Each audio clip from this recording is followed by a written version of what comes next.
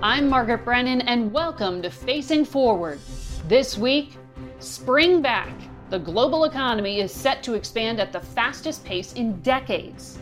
Vaccines and trillions in pandemic-related government spending give a much-needed shot in the arm. We've decided to go big because we think that the risks are of severe scarring if we allow there to be long-term unemployment. But a new report by the International Monetary Fund warns of an unequal recovery around the world. We expect to see 95 million or more enter extreme poverty because of this crisis. Clearly, these are losses that we cannot afford to suffer. And how will the U.S. and other rich countries pay for their recent spending sprees? Just ahead, a conversation with Gita Gopinath, chief economist at the International Monetary Fund, part of the financial arm of the UN that gives economies on the verge of collapse a lifeline. This spring, if you'd rather spend time enjoying your lawn instead of trying to keep it alive, there's good news. True Green is the easiest and most affordable way to get a beautiful lawn. All you have to do is water and mow, and they'll do the rest. Weed control, fertilization, aeration, and even some things you might not even think of. They'll do all of it, while you can do literally anything else. With True Green, you can have your lawn looking as good as a putting green. That's not hyperbole. True Green is the official lawn care treatment provider of the PGA Tour. True Green offers a satisfaction guarantee, and they have a verified best price promise, which guarantees you the lowest price with no compromise on quality. You do you. Let True Green do your lawn care. Visit truegreen.com to get the best lawn at the best price with the best people guaranteed. Gita Gopinath, welcome to the podcast. Thank you so much for inviting me to join you. So we were reading in, and one of the things that stood out was this Vogue magazine profile of you, calling you a feminist icon. What is it like to be the first chief economist at the IMF who happens to be a woman? Well, I mean, it's a tremendous honor to have this position, though I don't think they had to wait this long to get a woman to be a chief economist. There were many wonderful economists, women economists that preceded me could have done this job just as well. So I'm actually very, grateful to Christine Lagarde, who was the former managing director who hired me there and said, it's about time that we end this male dominance in chief economist roles. So how do you explain, or how did you explain what the IMF does to your mother when you got the job? I think it's going to be impossible, but there is something I can point to her as an example, because in 1991, when India had a financial crisis, at that time, the IMF had come into India and provided financing, and that was actually the start of some very important reforms in India. So she has heard of the IMF in that sense, and she, I could jog her memory, and she was like, yes, now I remember. Okay. So, for listeners, just to set the table, so the institution you help run as chief economist was created basically to help keep the global economy stable and to avoid the kind of disasters that we saw contribute to World War II. So times of crisis is really what the IMF was created to help avoid or get us out of. So like a year ago, we're all standing on the brink of the abyss with this great lockdown, as you called it. And now a year later, you are looking at the world and saying, we're going to grow, that the economy is actually looking like it's headed in a positive direction. What went right? Lots of things were really tough about last year in terms of the pandemic and the lives that were lost. But what did go right was that policy support really stepped up. And the mistakes that were made after the global financial crisis were not repeated again. There was about $16 trillion that were deployed and put in the system, way more than anything that was done after the global financial crisis. And I think that was one very important measure that helped put a floor on the collapse, including what central banks did, of course, in preventing a global financial crisis this time round. So I think these measures were really important to bring the world back from the brink of even greater collapse. And, we avoided the Great Depression. So when you look at what happened after COVID-19 and that recession, you've said it's likely to leave smaller scars than the 2008 global financial crisis. So when I think back to the crisis, the thing that I think sticks with a lot of Americans is how long it took to recover the jobs. It took a decade in America to regain that ground. How long do you think it'll take America this time to get back to even? Right now, based on our projections, that should happen next year in terms of bringing back the unemployment rate to where it was pre-pandemic, and also bringing back some of the workers who left the labor force because they just kind of lost hope. So to bring back the labor force participation rate. So I think next year would be the year when we would see a fairly full recovery in the US labor market.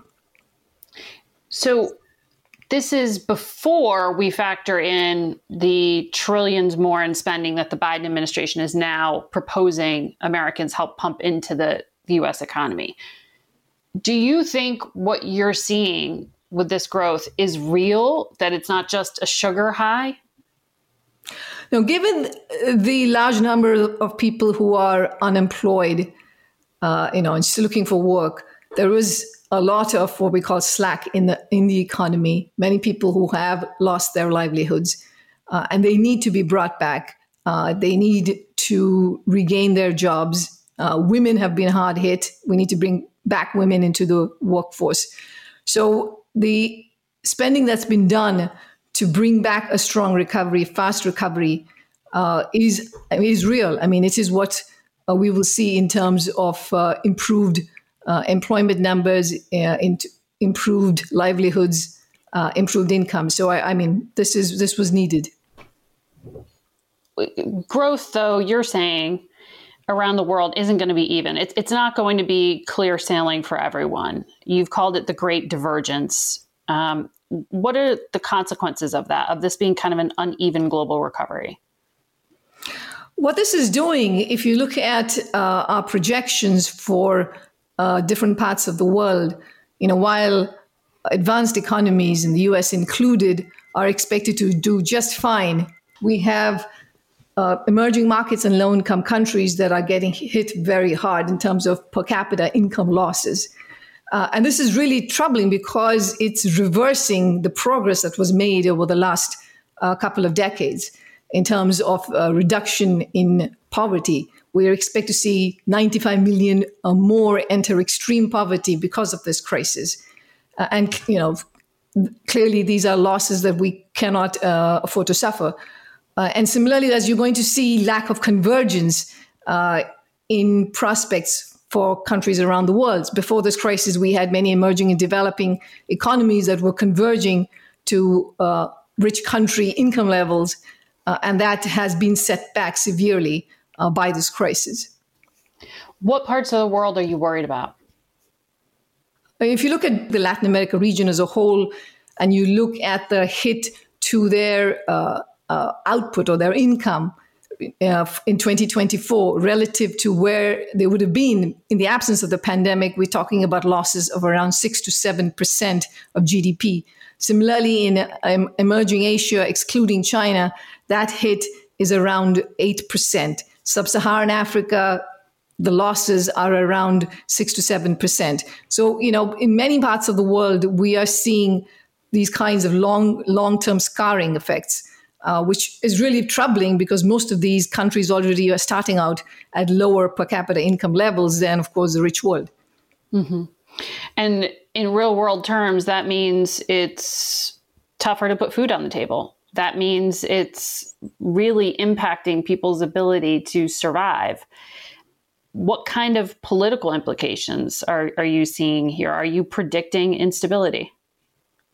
We're not predicting instability at this point, but if we don't rectify this great divergence, and if if countries actually fall back tremendously in terms of increased poverty, then that would lead to social unrest. And that is a major issue. It can lead to geopolitical concerns. And so that is something that the world needs to worry about, which is why we said now is the time for the international community to do everything it can to prevent this great divergence. Social unrest, I mean, that can mean a lot of different things. Here in America, after the financial crisis, there was like this massive distrust of institutions. You know, you had the Tea Party movement, you had Occupy Wall Street on, both sides of the political divide. In Europe, you had nationalist groups that kind of came to the fore. Do you think we know yet what the impact of this recession driven by the pandemic will be? Do we have a sense yet? We have a sense. Yes, we do. We have, our projections for the amount of scarring that will happen. And this time around, it's in advanced economies. It's projected to be quite small relative to, again, after the global financial crisis. But that said, we still have the pandemic. It isn't over yet. And if there is a newer virus mutation that makes the vaccines ineffective, then that, I think, is a huge downside risk. And so if we have an even longer, prolonged pandemic, I think we're looking at much more severe problems. That's why the number one priority has to be everywhere in the world to get vaccinations done. So it's the virus and the vaccine that determine everything right now. Absolutely. I think it has been the case for the last, year and over that. So we had the co-head of COVAX, with part of this global initiative to get vaccines into countries around the world. He was with us on Face the Nation, and he said they've placed billions of, orders for billions of doses. They've got billions of dollars in financial support, but they can't actually get their hands on vaccine. The majority of those are coming in the second half of the year. And in the first half of the year, because of vaccine nationalism, has meant that there are less doses available. So that's our biggest challenge now. If we had more doses, we could make those available. How significant a delay is something like that to how you see the world? I think this is extremely costly. We crunched some numbers and we said, if you could get vaccinations to go much faster, then that would add $9 trillion to the global economy between now and 2024. And about 40% of that 9 trillion would be a benefit to advanced economies that would come from just bringing back all parts of the world from the abyss. And so it is a big loss. Every month of delay is a big loss to the global economy and, of course, to individual lives. This is, again, in terms of the absolute top agenda items, both at the national and the international level, just getting vaccinations, much more widespread vaccinations, is just absolutely at the top. Gita, stay with us. We're going to take a quick break. It's 3 o'clock somewhere. Time for a My Mochi ice cream snack. My Mochi ice cream is cool, creamy scoops of premium ice cream wrapped in sweet, pillowy dough. And get this, all of My Mochi's fabulous flavors like strawberry, mango, double chocolate, and cookies and cream are only around 80 calories per piece. Talk about a guilt-free, indulgent experience. Each box of My Mochi ice cream has 6 perfectly portioned, gluten-free mochis that are great for grab and go. So feel good while curbing your afternoon cravings or the midnight munchies. Yeah, you know who you are with the joyfully chill sensation of My Mochi ice cream. Find My Mochi ice cream at Target or visit mymochi.com to locate a grocery store near you. We're working with G20 nations to agree to a global minimum corporate tax rate that can stop the race to the bottom. Together, we can use a global minimum tax to make sure the global economy thrives based on a more level playing field in the taxation of multinational corporations and spurs innovation, growth, and prosperity. So the Treasury Secretary, Janet Yellen, said this week that one way the Biden administration plans to pay for at least part of this proposed trillions of new spending packages that they're going to put forward by proposing a global minimum corporate tax rate. To the average person at home, that doesn't really sound like anything concrete. Gita, do you have any idea how this would work? So the IMF actually has for a while been arguing for the need to have a global minimum corporate tax rate. What that basically means is where all nations in the world agree that the corporate rate at which they tax their corporations, there will be some minimum level above which their rates will be. So it's not as if there's a race to the bottom and everybody is not trying to bring down tax rates to the lowest possible level, because what that means is you end up with companies basically, shifting their locations artificially to benefit from lower tax rates. And so to avoid this kind of race to the bottom, having a floor in terms of having a common minimum level of corporate taxation would be very valuable. So this is to stop companies from essentially shopping around for a cheaper deal in another country. That's right, exactly. And so then going and look, in some sense, doing the financial engineering that's needed so that they end up paying very low taxes in some part of the world, quite disconnected from where it is that they actually make a lot of their revenues. So isn't there a downside, though, in some ways? I mean, like Ireland, for example, has this 12.5% corporate tax rate. The U.S. is talking about raising the global minimum to 21%. If you raise it, doesn't that hurt countries, smaller countries like Ireland that basically, rely on having these companies come to them because they charge this lower rate? Well, there is indeed this very challenging issue of what exactly should be the corporate tax minimum rate. And indeed, 21% would be high relative to what we're seeing around the world. Now, we don't have a prescription in terms of what that number should be, but to get to cooperation and actually to get countries to agree on any kind of a minimum, obviously, they will have to negotiate with each other to agree on what that level should be. But yes, this is not an easy, agreement to make happen at all for the reasons that you just mentioned. Right. So the Biden administration's proposal here is based on a premise of something that's actually already really complicated to get to. This is not a done deal by any stretch of the imagination yet. No, it's not. It's certainly not. No. So the U.S. is the largest financial contributor to the IMF. And for Americans who, are frustrated with what's happening in their own backyard right now, and they see supporting institutions like the IMF as kind of subsidizing the rest of the world, how do you explain to them why what the IMF is doing is necessary?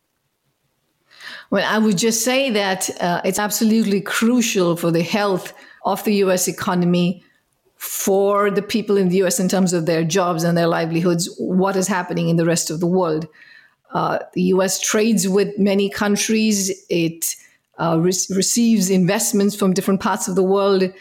And so having a healthy global economy, having everybody else outside the U.S., be in a healthy setup is very, very important for the economic prosperity of the U.S. And also not, to avoid geopolitical crises, tensions around the world. Again, from a security perspective, too, I think it's very important to have a world that is prosperous and is stable, which is what exactly the IMF strives to accomplish. Mm-hmm. Do you think that this crisis will change how governments around the world respond to economic problems like this? I mean, it kind of blows my mind when you think of how much money we are talking about right now. We've kind of normalized the word trillion. There have been trillions of dollars spent to dig us out of this hole. Like, what do we have a sense yet of how things have changed? Indeed, I think there is a big sea change in the desire, the capacity, the demands on governments to step up. And in this crisis, they did many things that were right and were absolutely essential for dealing with this crisis. I mean, the way I think about it is there is a lot of unfinished business that the governments had even preceding this crisis, which is to make sure that all people in their country have access to basic public services like universal health care, high quality education.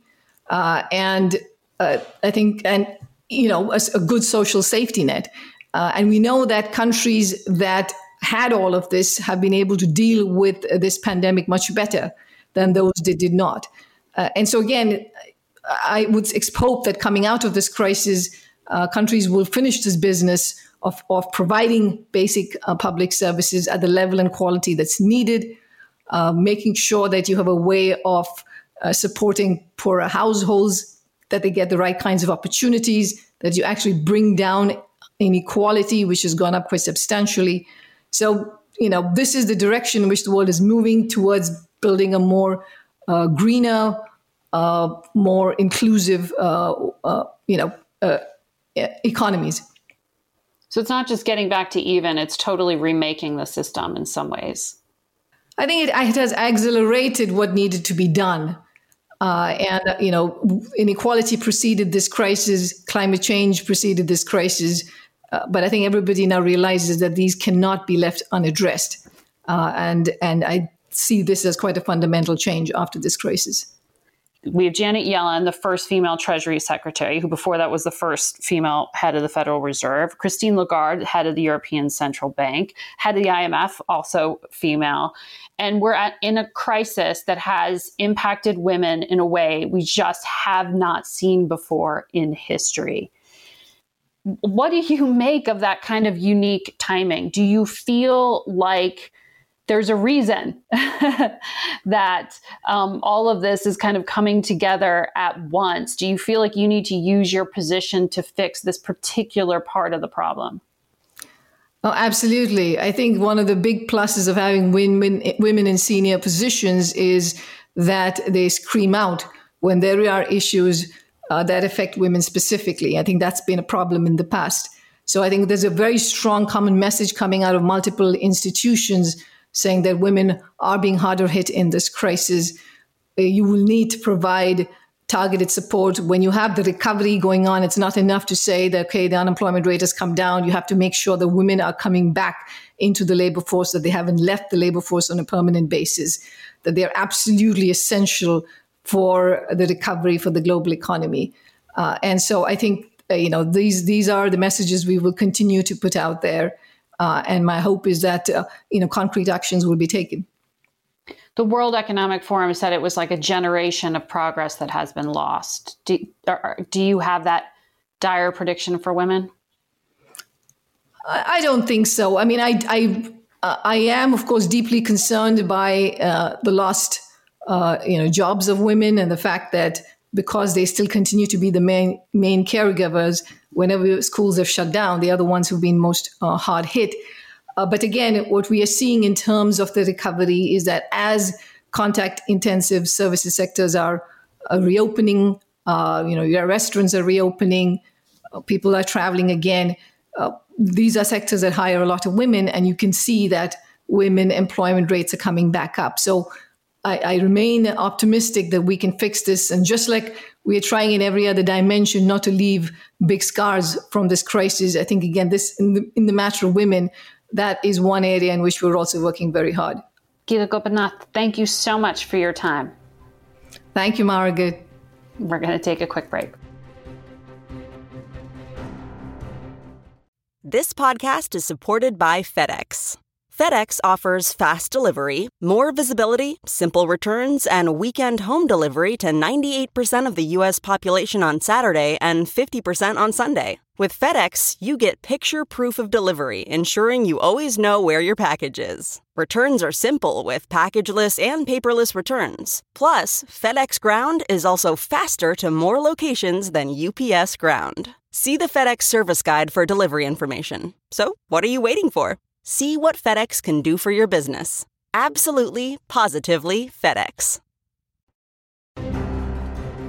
Now to an underreported issue. White evangelical Christians are among one of the largest religious communities in the U.S. least likely to get the COVID vaccine.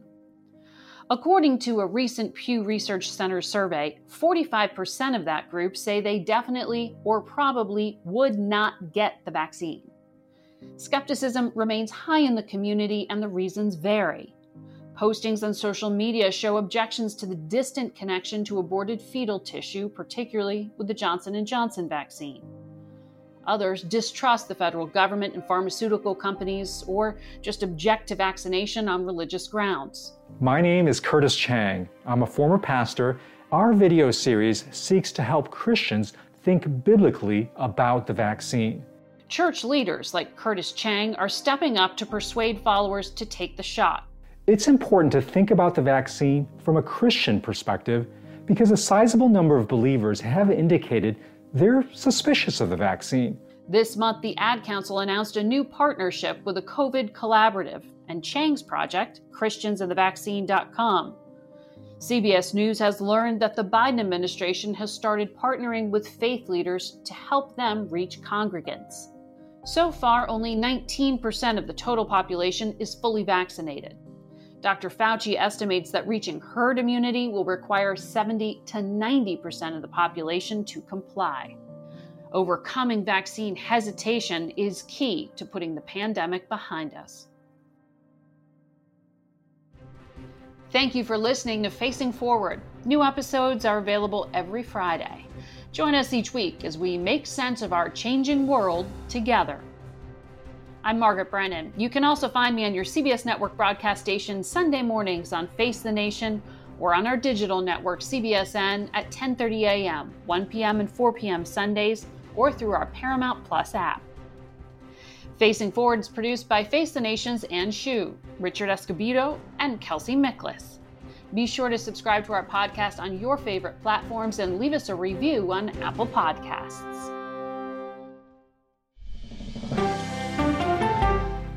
Support for this podcast and the following message come from Corient. Corient provides wealth management services centered around you. They focus on exceeding your expectations and simplifying your life. Corient has been helping high achievers just like you enjoy their lives more fully, preserve their wealth, and provide for the people, causes, and communities they care about. As one of the largest integrated fee-only registered investment advisors in the U.S., Corient has deeply experienced teams in 23 strategic locations. Corient has extensive knowledge spanning the full spectrum of planning, investing, lending, and money management disciplines. Leverage Corient's exclusive network of experts to craft custom solutions designed to help you reach your financial goals, no matter how complex they may be. Real wealth requires real solutions. For more information, connect with a wealth advisor today at Corient.com. That's Corient.com. Corient.com.